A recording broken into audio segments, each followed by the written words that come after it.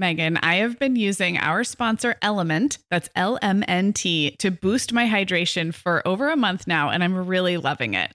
I'm just not very good at drinking plain water, and I love the taste when I pop one of these little packets. I like orange or grapefruit into a big bottle of water. It's kind of fruity and salty, and it just helps me hydrate better overall.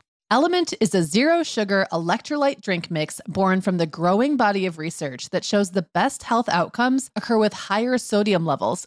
Each little pack delivers a significant dose of electrolytes, but minus sugar, artificial colors, and other iffy ingredients. Element's flavors are so unique, like fruity watermelon salt and spicy sweet mango chili. And we're going to set our listeners up with a variety pack so you can find your favorite. Right. You can receive a free Element sample pack containing 8 flavors with any drink mix purchase when you purchase through our custom link, drinkelement.com/momhour. That's DRINKLMNT/momhour. This is available exclusively through our partnership and is available for both new and returning customers. And if you're an Element insider, you'll have first access to Element Sparkling, a bold can of sparkling electrolyte water. Again, it's drinklmnt.com/momhour. Hi, I'm Megan. And I'm Sarah. We're 2 moms with 8 kids between us from preschool to teen. This is the show where we help you feel better about the mom you are and share our own parenting tips and personal stories. We're not experts. We're parents who've been there. We're not perfect. We're real. Welcome to the Mom Hour. Hey everyone, and welcome to episode 95 of the Mom Hour. I'm Sarah Powers, here as always with Megan Francis, and today's episode is about raising lifelong learners. So Megan and I both love having kids who are curious, who want to learn about the world, and maybe you're looking for ways to kind of supplement what's going on at school, or you just want to create a home environment that supports learning. But we're not talking about kind of flashcards and after-school tutoring programs. Nope. That's not really our style. So we're much more about kind of, I think, both of us wanting our kids to be naturally curious, to follow their interests. And how do we support that as parents, maybe with, providing the right environment and the right tools without being too top down about it, because we know that can take the fun right out of learning. Yeah, absolutely.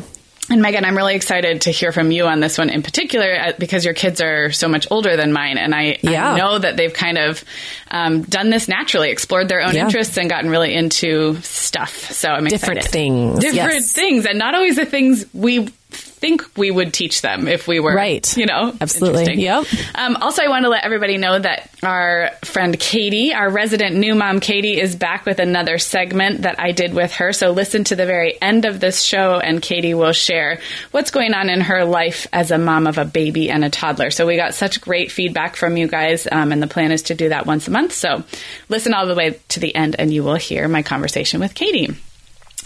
But first, we got mail, you guys. We got mail. Gosh. I'm so excited. We were so excited to get mail. So the letters have started trickling in. If you don't know what I'm talking about, we are inviting you to write encouraging cards and letters as we lead up to Mother's Day, and mail them to us, and we're going to share them on the air with you on social media. So the first few have arrived, and Megan, I want you to read one that came in, just because I want our listeners to kind of know an example of the type of messages that are being sent in, and we really want to encourage anybody. You don't have to be a writer. You don't have to be poetic. You just have to have a few words of encouragement for another mom. So will you read this one, Megan? I will read this one, yes.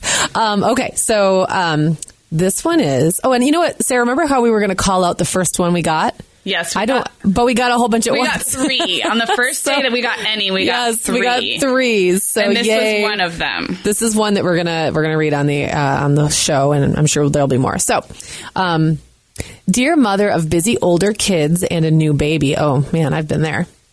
You may miss a hockey game or two to stay home and nurse. You might not be able to volunteer for that field trip because you don't trust a sitter with an infant. But you are showing your other kids another example of love. You are showing them that through sleepless nights and juggling many tiny humans, you can still put on a smile and give them a hug. They won't remember that game you missed, but they will learn what love is by watching you care for their younger sibling. And someday soon, both you and the baby will be cheering them on at that game. Kisses and hugs, Mommy in Denver. Usually it says XO, but we all know that means kisses and hugs, right? Yes. I love Mommy that. in Denver, thank you so much. Oh my goodness. This made me kind of choke up a little bit. I know. There already are a few that I feel like we will hardly be able to read without getting a little emotional because, I mean, we just believe that whatever your message is, so Mommy in Denver had this very specific message, guarantee there's somebody out there who needed to hear it. So we're also going to be sharing images of these letters on social media and in the show notes. So we thought we'd give you a little teaser, and then we have lots of ideas of how to roll these out as we lead up to Mother's Day. So to write your own note to us, just head to themomhour.com. There's a little badge in our sidebar that says Mother's Day Challenge, and that's where you will find our mailing address and any other details you need, although we've been talking about it quite a bit lately. So yeah. Yay. Awesome. Okay. Well, let's dive right into this. So, again, we're talking about cultivating lifelong learners and creating a home environment that supports kids' learning.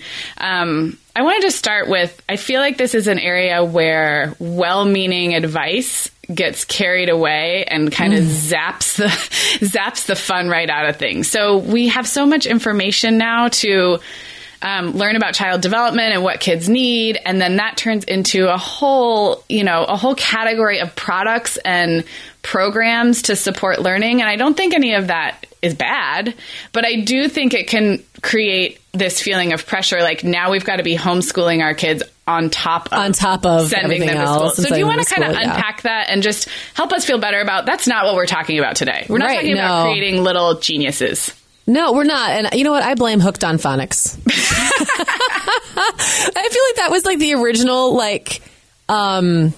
enrichment program sort of disguised as a game. Yeah. And remember the commercials that were on constantly when we were kids? Hooked on Phonics worked for me. Yeah. I'm joking, obviously, and I'm sure it was a great program and really helped a lot of kids. But I think that was kind of like the birthplace of this idea that, you know, it's not enough to just read with your kids, or it's not enough just to have books in your house and to support reading. You have to have a program. And I think that now that you could probably find something like that for everything. Definitely. From, remember Zoo Books? That was the other one. Oh, Zoo Books were really fun.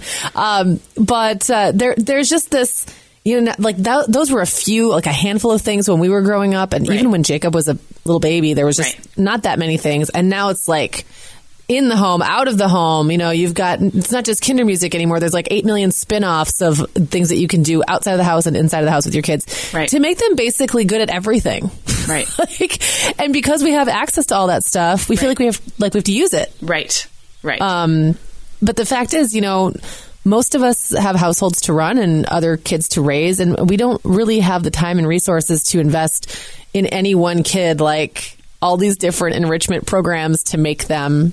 And kind of, what is the point? Is it to make them more talented, more well-rounded, more smart? I mean, I feel like it hit the sentiment. While the products are cool, the sentiment can get really out of control. It can get really and it's not necessary. Yeah, exactly. And it sort of like systematizes what is a much more just experiential thing, which is how kids learn and their minds develop and their interests develop. And it sort of turns it into this checklist or this thing you have to have or this thing you have to do. Well, I thought we could just maybe offer some suggestions for how this works in our house and offer some tips. And my first tip is just to remember that there are lots of different kinds of learning, and that even traditional academic subjects like language and math and science, that kind of learning for kids doesn't just happen in the traditional academic ways. So like math happens in a game of Pokemon or in baking cupcakes. Like we've talked about this before. And language happens in singing and talking with your kids. And, obviously reading, we know that. You and I have talked a lot about reading aloud. But I feel like it's getting younger and younger that as parents, we're supposed to practice these facts and these more traditional academic subjects with our kids. And I just would encourage you to pay attention to the ways that learning happens in what you're already doing with your kids, including things like Pokemon and totally like kid-friendly things that the kids don't even... It doesn't even have to be secret learning. It's not like hiding vegetables. It's just being a kid, and that learning is happening. So I don't know if you can relate to that. Yeah, well, and I think what's really important to keep in mind, the way I look at that stuff is like... I use that knowledge that, Pokemon has math and baking has math and all those things.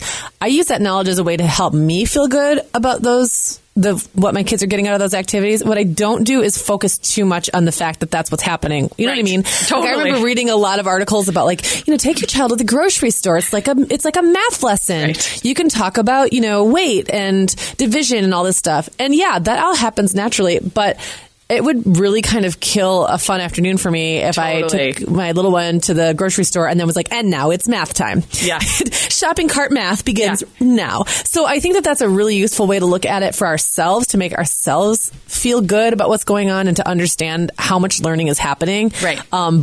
But yeah, I really don't focus on it very much specifically while it's happening. It kind of takes you out of the moment. No, too. it absolutely does. And the whole point of this is to kind of follow what the kids are learning anyway. So there's no quicker way to be a buzzkill than to impose facts. Now, I will say that my kids are at an age where they ask a lot of questions. And sometimes it might be at the grocery store about money or, making change or the cost of something. And so, I feel like I do have always one ear tuned to the questions they're asking and turning that into, usually you can turn it right back and say, well, why don't you figure that out? Or, right. Well, how do you think that works? Which is usually, it's like the best way to answer any question that your kids ask. Absolutely. Answer a question with a question. There's nothing annoying about that. Motherhood I'm kidding. 101. Yeah. No. So I do feel like you can kind of have an awareness for where their curiosity is going. But yes, I totally agree. It does not need to be, you don't need to have your lesson plan with you when you go to the grocery store. Absolutely. Megan, the end of the school year and kickoff to summer is a busy time of the year for families, but we can all eat stress-free and hit our wellness goals with ready-to-eat meals from our sponsor, Factor. Factor's delicious meals are never frozen and can be ready to eat in just 2 minutes. You can pick from a weekly menu of 35 options, including popular choices like Calorie Smart, Protein Plus, and Keto. Plus, they have more than 60 add-ons like breakfast, lunch, snacks, and beverages to keep you fueled all day long. So our team was comparing notes recently on our favorite Factor meals, and Katie loved the herb-crusted chicken with mashed cauliflower and toasted almond green beans. I loved that one too. And get this, so did her little boy, Charlie. She heated it up for lunch one day, and Charlie, who's 3, ate almost all of the green beans. I mean, that's quite an endorsement, right? I was going to say, what a parenting win. And I get it, Charlie. Those green beans are crazy good. And if you really want to treat yourself, they even have meals with filet mignon, shrimp, truffle butter, broccolini, and asparagus. Listeners, head to factormeals.com/momhour50 and use code momhour50 to get 50% off your first box plus 20% off your next box. That's code momhour50 at factormeals.com/momhour50 to get 50% off your first box plus 20% off your next box while your subscription is active. We are welcoming back Vionic as a sponsor today. And Sarah, I will be honest, I was sorting through my warmer weather wardrobe the other day, and it could seriously use a refresh. But you know what's good to go? My shoes. I've got a great selection to choose from thanks to the Vionic Vitals collection. And lately, the pair I keep putting on again and again is the Uptown Loafer. I have 2 pairs, one in sand suede and the other in camel leather, but please don't make me pick a favorite. Oh, I won't. I'll let you keep both. That's so funny, Megan, because I was a little jealous of your Uptown loafers. I was the last one on our team to get a pair, but I just did. I also got mine in the sand suede, and I think I've worn them like 4 times this week. They really finish off a cute spring outfit. The Vionic Vitals collection has the best essential styles for everyday wear to get you ready for spring. And no matter what shoes you choose, you'll be on the go in comfort because every single pair of Vionic shoes delivers their trademark VioMotion technology for a difference you can feel. Vionic sandals, sneakers, and flats all offer incredible support, stability, and cushioning, and every pair comes with a 30-day risk-free trial, so it's easy to try them out. Use code TheMomHour15 at checkout for 15% off your entire order at VionicShoes.com when you log into your account. That's a one-time use only. Vionic Shoes. Wearable well-being for your feet. You know, the other thing I was thinking about the other day, I was a couple weeks ago, I was holding a friend's newborn, and it occurred to me, like, I'm looking at this baby and thinking, all this baby is doing right now is taking in, like, information. Yeah. It is a sponge. Like, this baby's looking all around. It can't do anything yet. Literally, all it can do is learn, and no one's sitting there telling it what it's supposed to learn. It's just learning it. It's just looking around. It's here. I mean, think about the amazing amount of the amazing number of milestones a baby will cover in its first 2 years, first 3 years. You know, it's just, I know that it's a little different when they get older. There's more going on. They're doing more and not just absorbing as much, but kids are still sponges, and we're still sponges. I'm learning right now something is wiring in my brain right now, and I don't have to think about it. It's happening. Yeah. So I try to keep that in mind too, especially with those little ones who do ask all those questions and are just kind of wide-eyed and looking at the world like, we don't have to work so hard. Well, and I don't know if this happened to you, but I feel like I was I was 100% believer in what you just said with toddlers and preschoolers. And then I feel like you get into school, and schools have a way of, at least the schools we've been in, of making parents feel like they should be doing some of these traditional, like math facts and sight words. And I'm not going to knock that because I'm not an educator, and I know there are different ways that teachers have approached this and all of that. However, I do feel like it can sort of shake your confidence a little if you've been one of these people that, you know, like you said, believes that kids learn by doing, and that by just exposing them to different things and talking to them and reading to them that we're doing enough. And then I feel like there are some school programs and some curriculums that kind of make you question that. And I think that's unfortunate. So all I would say, I'm not going to get into it, but all I would say is that if you need a vote of confidence that you're doing enough, and you need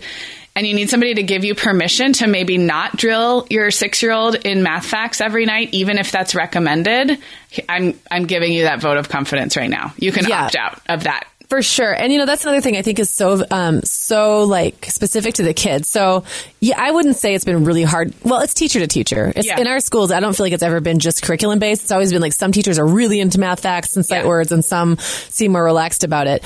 I know for myself, as someone who has been a little math challenged in my life, having a really solid basis in my math facts really helps me. So I've got some kids who don't really need that as much. Like, they're just good at math. It just happens. They just kind of absorbed and learned those things. I've had other kids who really needed to know math facts, because if they didn't know them, they would get stuck. And you can tell who those kids are just by helping them with their homework. You can tell when a kid has to spend 5 minutes trying to remember what 9 times 9 is. Right. That causes frustration because they can't remember. It's like starting over every single time. And when I put myself in their shoes, it's like, it feels like torture. Yeah. So for those kids, I would maybe hit it a little harder. I've got kids who are naturally awesome spellers and kids who are kind of terrible spellers. Yeah. I've got kids who read really, really easily and never needed a lot of sight word help. And then I've got kids who kind of struggle with words that don't phonetically make sense. So I just kind of figure out what that kid needs and focus on that, and you know, throw the rest out the window. Yes, I totally agree. And I think sometimes this has gotten pushed down younger and younger too. I feel like there's a big difference in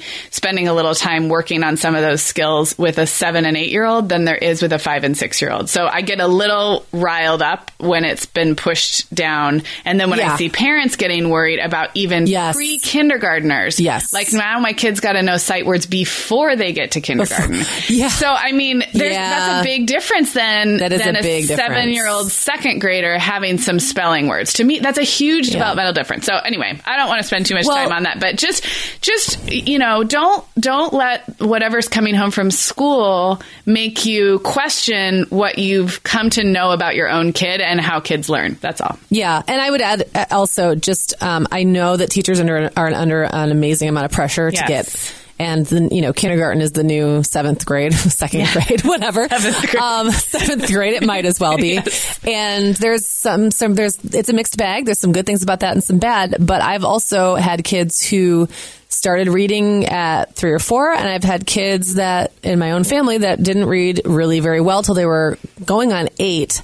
And they're all, like, it all evens out. Yeah, I don't think there's any research. I think the research shows that early reading isn't a predictor of how well kids will read later on. The only thing I can see it being a predictor of possibly is how readily those kids are able to learn independently before they can read. Sure. And to me, that's all about the way it's taught. So, like, if they can't read the lesson, they're not going to absorb the lesson unless the lesson is demonstrated in several different ways. Right. And some schools are really good about doing that, and some don't have the time or the resources. They have too many kids or whatever. So, again, it's like a total, your miles will vary on that kind of a thing. Right.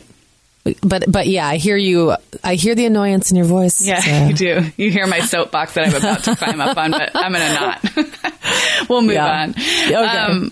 Okay, well, one other thing, my next thing, and I think you'll have lots to say about this, is to recognize that it's not always going to look balanced what kids are interested in learning about. So let's step aside from school stuff for a minute. Yeah. And I'd love to hear your experience about kids who've sort of gotten really into one particular subject area, because I feel like sometimes as parents, our knee-jerk reaction is to say, well, I want them to have an appreciation for music and the arts and science. Yes, and all of the things. All of the things. And I just feel like, number one, that's not how humans work. But number two, it can actually be a good thing to let them get downright obsessed with one particular thing, don't you think? Oh, yeah. And this has played out in different ways with all of my kids. I will say I am less concerned with hitting academics at home, because the kids, if they're going to be missing out on anything at school, it's probably going to be arts. I mean, frankly, the funding isn't good, and they don't get enough time, in my opinion, as an arts-based person.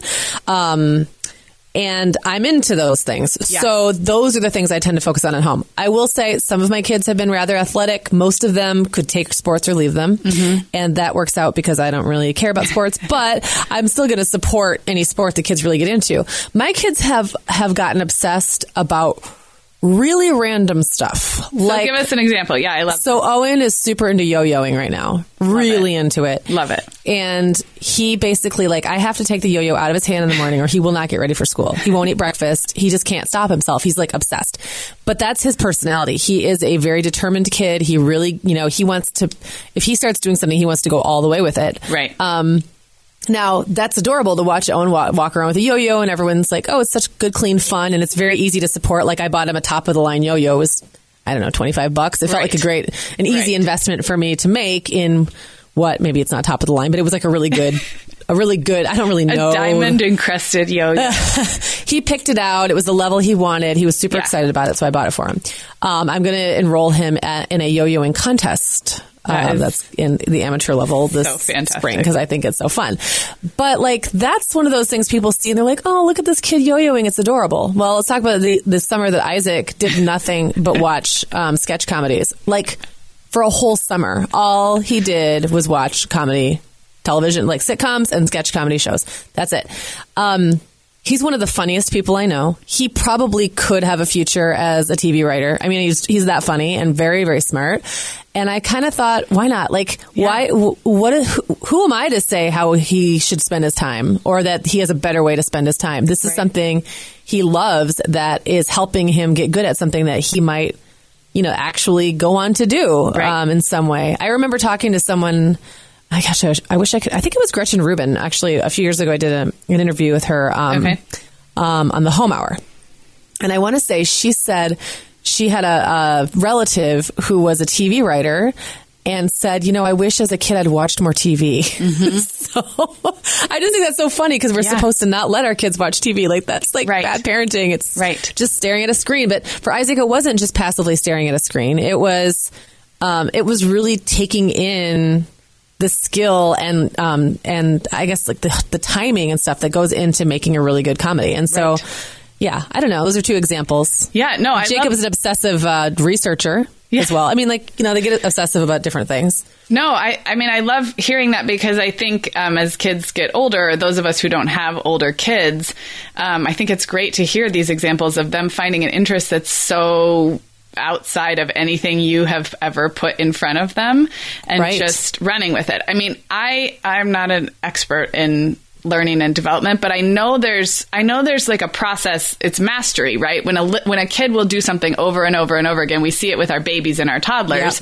even with things like rolling over and crawling and repeating words. So that desire to repeat and repeat, like Owen's doing with the yo-yo, I think is mostly healthy. And to to set aside this idea that we've got to keep them balanced or, interest them in a variety of different things. I think, this is just another way to look at that. It doesn't mean that it's not good to expose them to a variety of things, but to let them get obsessed. If the obsession is healthy and it's a summer of, like you said, sketch comedy watching, I don't think that's a bad thing. And also, it's important to remember, too, that if your kids are in school or in daycare, the time that they spend in your house is just one part of their day. And the rest of that time is going to be really varied. I mean, the rest of the time that they are doing, it's going to be lots of different subjects, being exposed to a lot of different people. I think sometimes there's some comfort to kids in coming home and just diving. For me, it was reading. Yes. I was an obsessive reader. It was very comforting to come home from sort of school was very, chaotic at times, and there was a lot going on, and there was a lot of people to deal with and all that stuff. And then just kind of coming home and losing myself in a book for 2 or 3 hours was a retreat for me. And you're not just learning about reading, that's opening up a world to you that's completely, that's pretty multivaried. Owen walking around yo-yoing. Well, he's also listening to the music that's going on in the house. He's also interacting with us. It's not like he's like standing in a corner by himself, like closed off to the world either. And he's also just had a long day of school where he's been doing a lot of different things. So there's a lot going on in their lives that's has nothing to do with us. Yes. So I think we can relax a little bit. Yeah, I totally agree. And maybe a good indicator, I know for my kids, a good indicator of whether it's like a healthy obsession and something that helps them unwind, like you said, is how they behave after. So if Reed disappears and tinkers with Legos for an hour after school, and when he reemerges, he's social and can talk about his day and is happy. If I let him do like Angry Birds Transformers on the iPad for an hour after school, he would be a monster. And that's not all screen time is created equal, but I can tell by what my kid was doing is how they behave after they come out of that activity, whether it's kind of like a healthy obsession or maybe not. So right, yeah. I want to say one other thing about that, and maybe you were already going to get to it, but I'm jumping the gun. Go for it. I have to say, so I just got my first theater kid. William auditioned for a musical. High School Musical Junior. Nice. Last week, and got the part of Zeke, who is the basketball player who secretly likes to bake. Anyway, I know. I guess I want to talk a little bit, or put it out there that I'm into theater. I've done theater much of the time my kids have been young. Yeah. And people kept saying, well, when are your kids going to start doing theater? And I was like, well, this is my thing. They don't have to do it, And we listened, like Jake, I think Isaac did one play. He was so awkward. He did Godspell. I mean, it was like the most awkward thing I've ever watched. It just wasn't his bag. And Jacob would never had any interest at all. And sometimes I get, especially in this little tight-knit community theater world where entire families do shows together, and I was sort of this mom showing up for plays I wanted to do just because I wanted to do them, and people are like, are your kids going to be in it? And I'd say, why would I bring I'm doing this for me to have fun. Mine. That said, I was hoping at some point someone would show some interest, and the way it happened was Will came to see a few of my shows. He got really obsessed with some soundtracks. So we've been, Sarah, thank you for getting Clara hooked on Hamilton, because now my entire family is hooked on Hamilton. Yes. But other soundtracks that William would listen to, and finally when this opportunity came up for him to audition for something at school, he decided to go for it, and now he's really excited about it. So I finally have a theater kid, but I didn't have to push that at all. The only pushing I did was I said, hey, Will, I think you should try it for this show. And he said, well, I don't really know the music, and I'm not sure I'm really interested. And I said, why don't you just try it? Because you really have nothing to lose. And, it was kind of a cool process. They had like a week's worth of rehearsals, and then the audition was at the end of the week. Oh, that's great. So the kids kind of got to ease in. And by day 2, he was like, yep, this is fun. So I had to I think I just had to encourage him to put himself out there a little bit. Right. But I didn't have to encourage the interest. Right. The interest was there.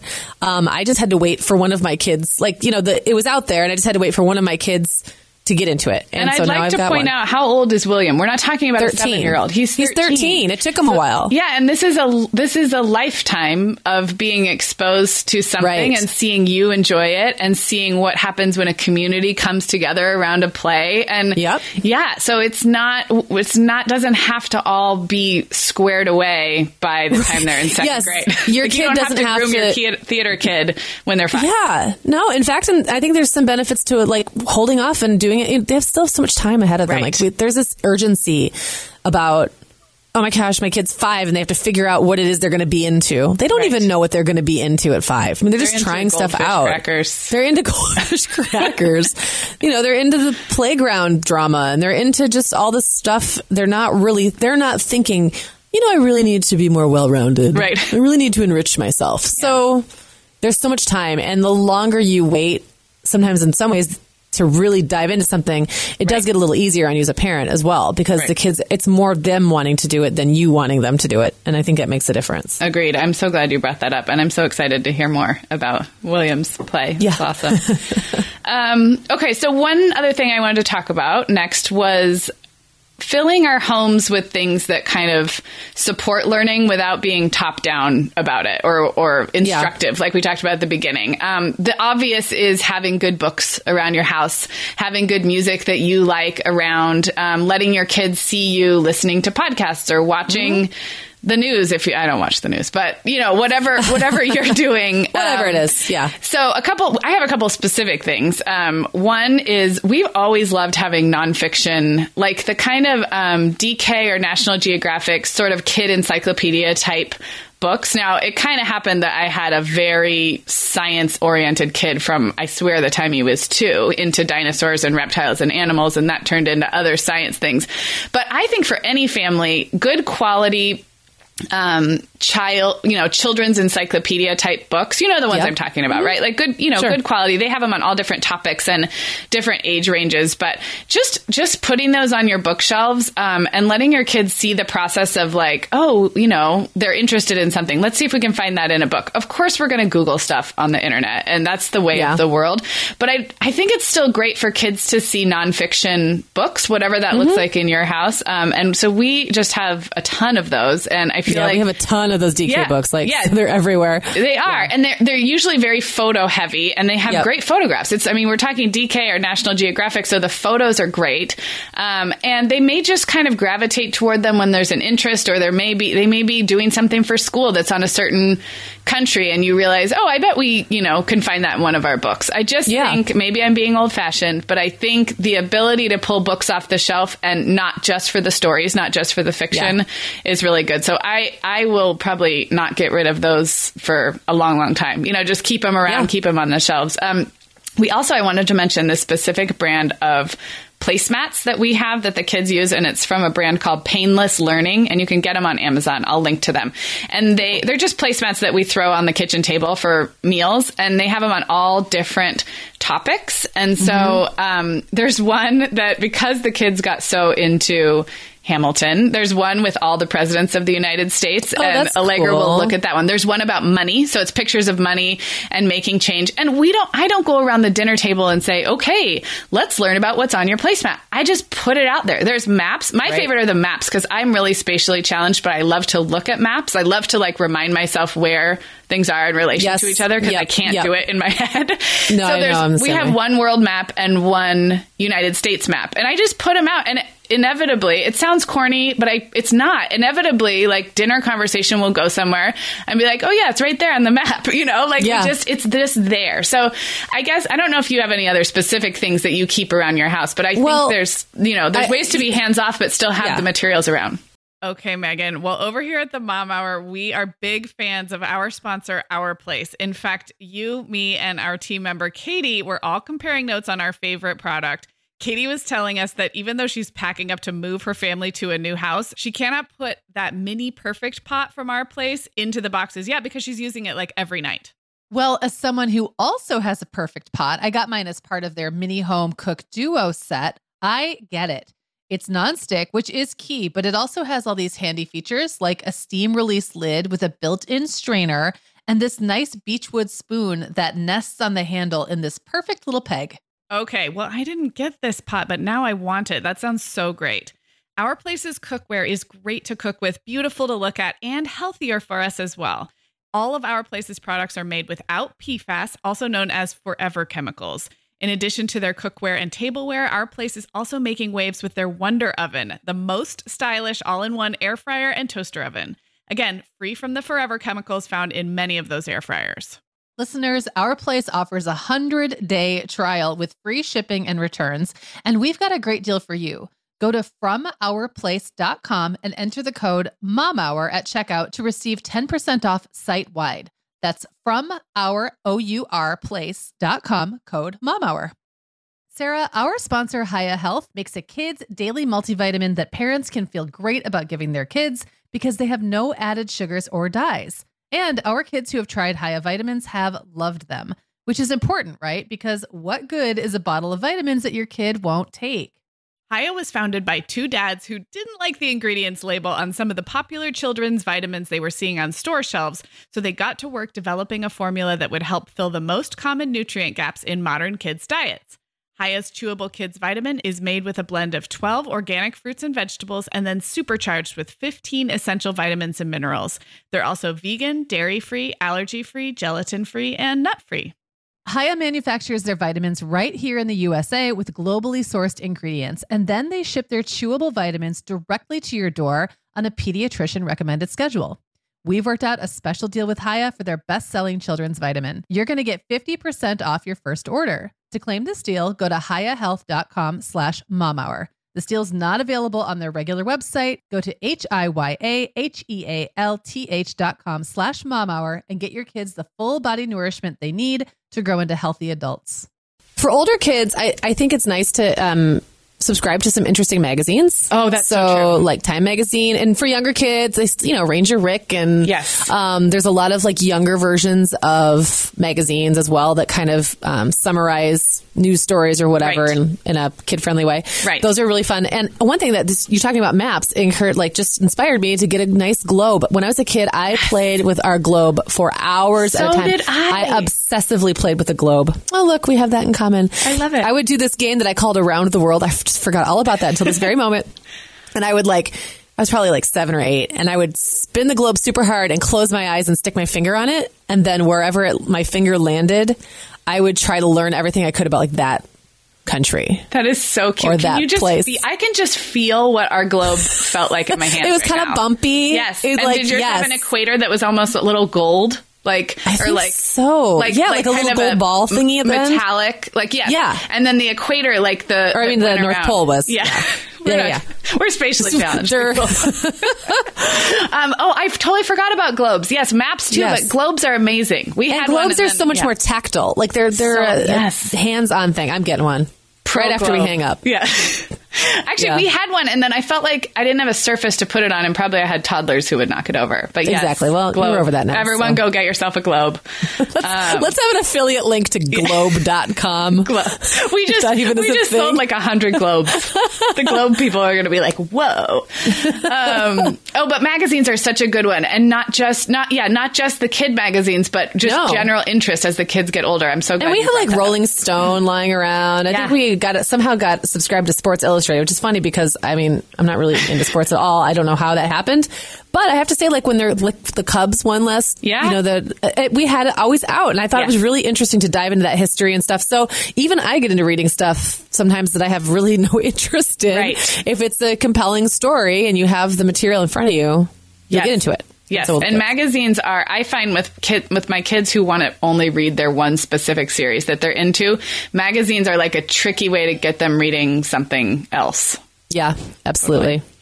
Well, my last actual tip is to let your kids see you looking things up and solving problems. And again, it doesn't have to be so academic. They don't have to see you reading the encyclopedia.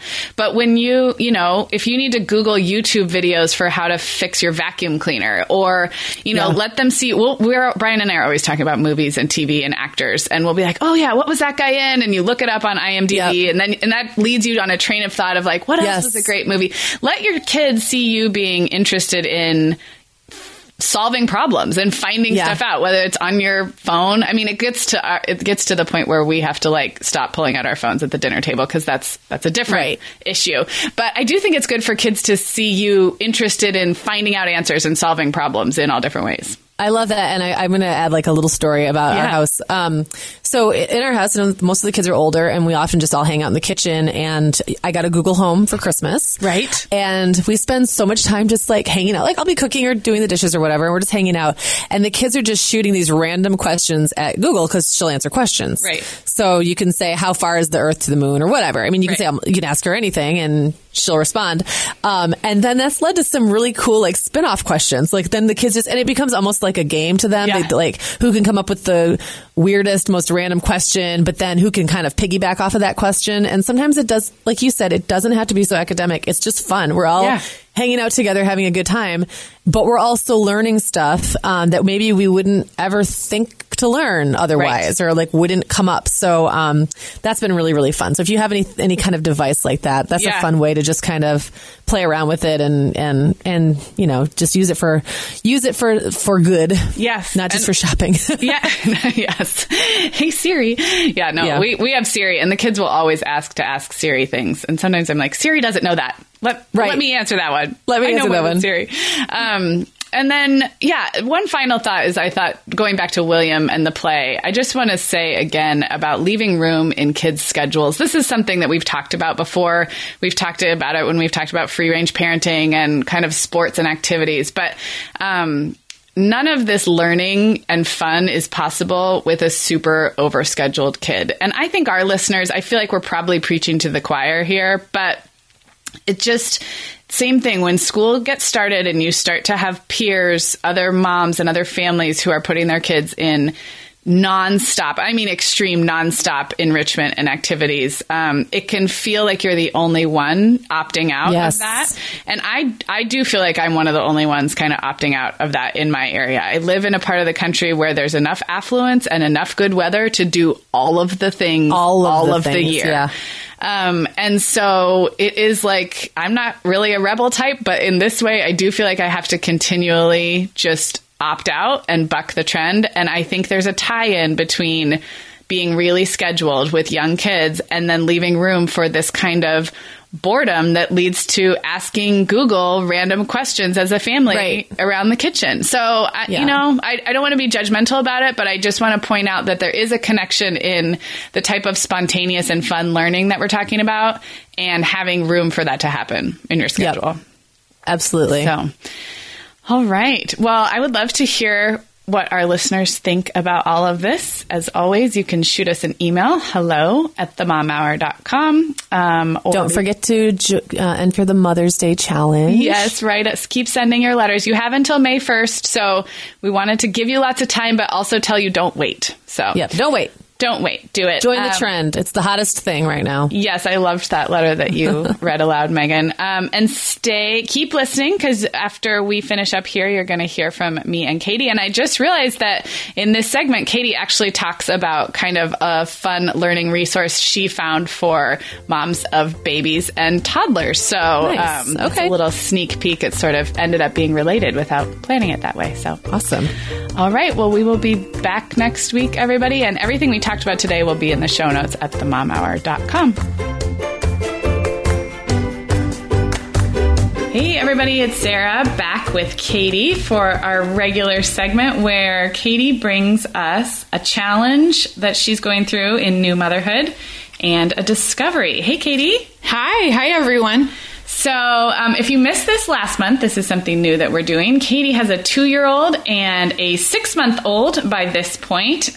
So she is much newer to mothering 2 young children than Megan or me. And so we like to bring her on and chat about a few things she's going through because we know that she is not the only one. So first up, Katie's challenge this week. What's going on? So my challenge this week, you guys, is postpartum fitness. And it's kind of ironic that I even say fitness, because really it's the opposite of that. It's postpartum anti-fitness is what I'm struggling with.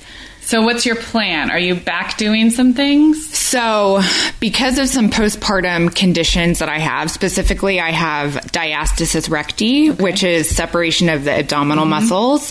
And it's actually a much more common problem than women really know about. Okay. And I wouldn't have even actually known about it other than I was in a Mommy and Me class, and a physical therapist who was visiting that particular week examined each and every single mom. Yeah. So it turns out of the 15 moms, there were 2 moms that had it, and I was one of the lucky winners. So I actually have I started with a 3.5 finger separation. Wow. Yeah.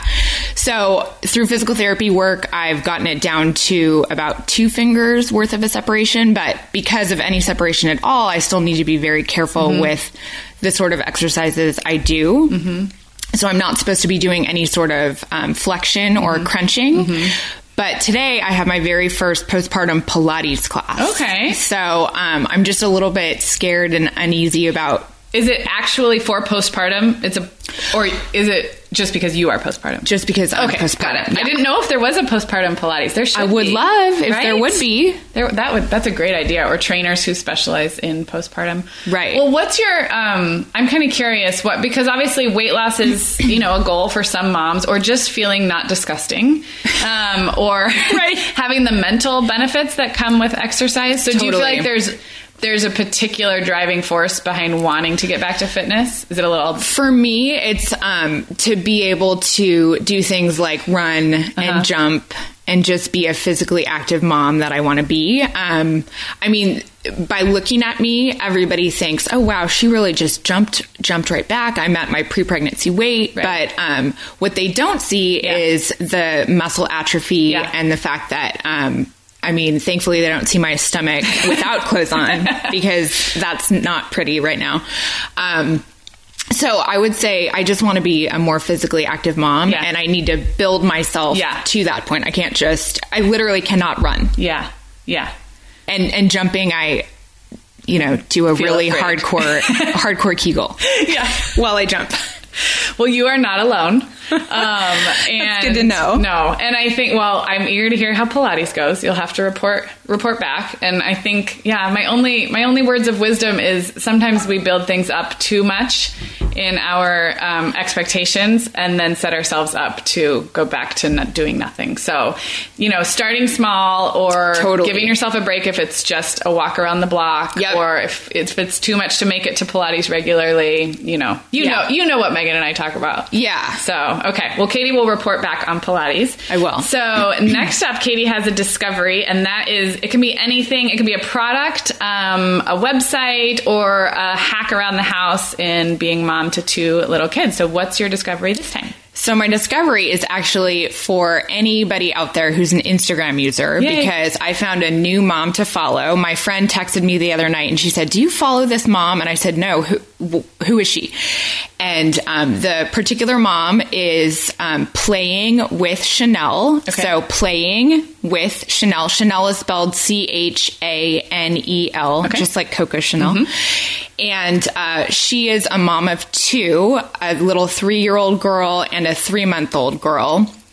And she has a background as an occupational therapist. So she posts on her Instagram account activities for her 3-year-old and 3-month-old that keep them busy and engaged and developing, basically. I love that. You guys know I love Instagram, but I also love that really good quality information is available on Instagram in such a quick, digestible way. And the fact that she's in the baby and the toddler phase and is using what she knows professionally to inspire other moms. I love it. It's so helpful. So let me tell you about her most recent video that I watched. It's so funny, you guys. You'll love it.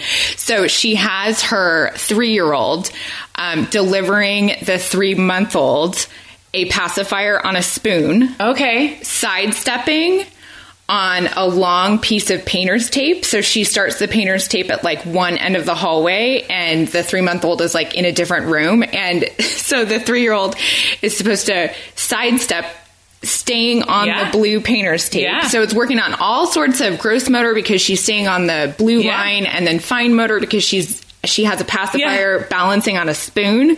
And all the while the baby is just like longing, from the other side of the hallway, wanting her pacifier, And the baby has like tissue paper under her feet. So it gives you literally all sorts of ideas in sensory play. Yes. So fun. And this particular activity is conducive for the 2 of them. It keeps both of them busy and engaged. So those are even better when both of them can have something going on. I love that. Okay. So in the show notes for this episode, we will link to the Instagram account for Playing with Chanel. Correct? Mm-hmm. Yep. And Katie and I will be back in a month or so with another one of these segments, but come say hi, send us an email, hello@themomhour.com, or hop over to the show notes to say hi to Katie and let us know what you think. All right. Thanks, Katie. Thanks. Bye.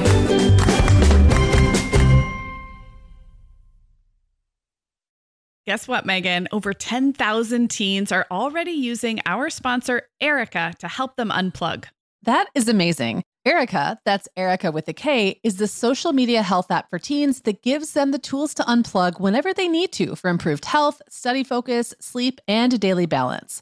It's so cool how this works to hide distracting apps from your phone at the touch of a button, keeping them out of sight and out of mind without deleting your data. Yeah, teens really get that social media comes with risks, including addiction, and Erica helps them build healthy habits and self-regulation that will benefit them their whole lives. Tell your teens about Erica and save 20% on the Erica family plan with promo code TheMomHour.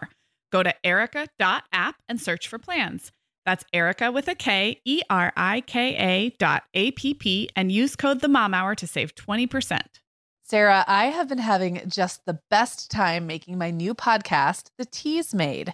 I launched back in November, and so far I've covered topics like staying warm on cold winter walks, nurturing creativity, how to be a great host, and even Nordic secrets to loving winter. Well, I am fan number one of The Teas Made. It's got such a cozy vibe, and it seems like you've really hit your stride in covering topics like wellness, self-care, comforting rituals and routines, and home and family life. Just look for The Teas Made with Megan Francis wherever you get your podcasts, or head to theteasmade.com to find all the episodes.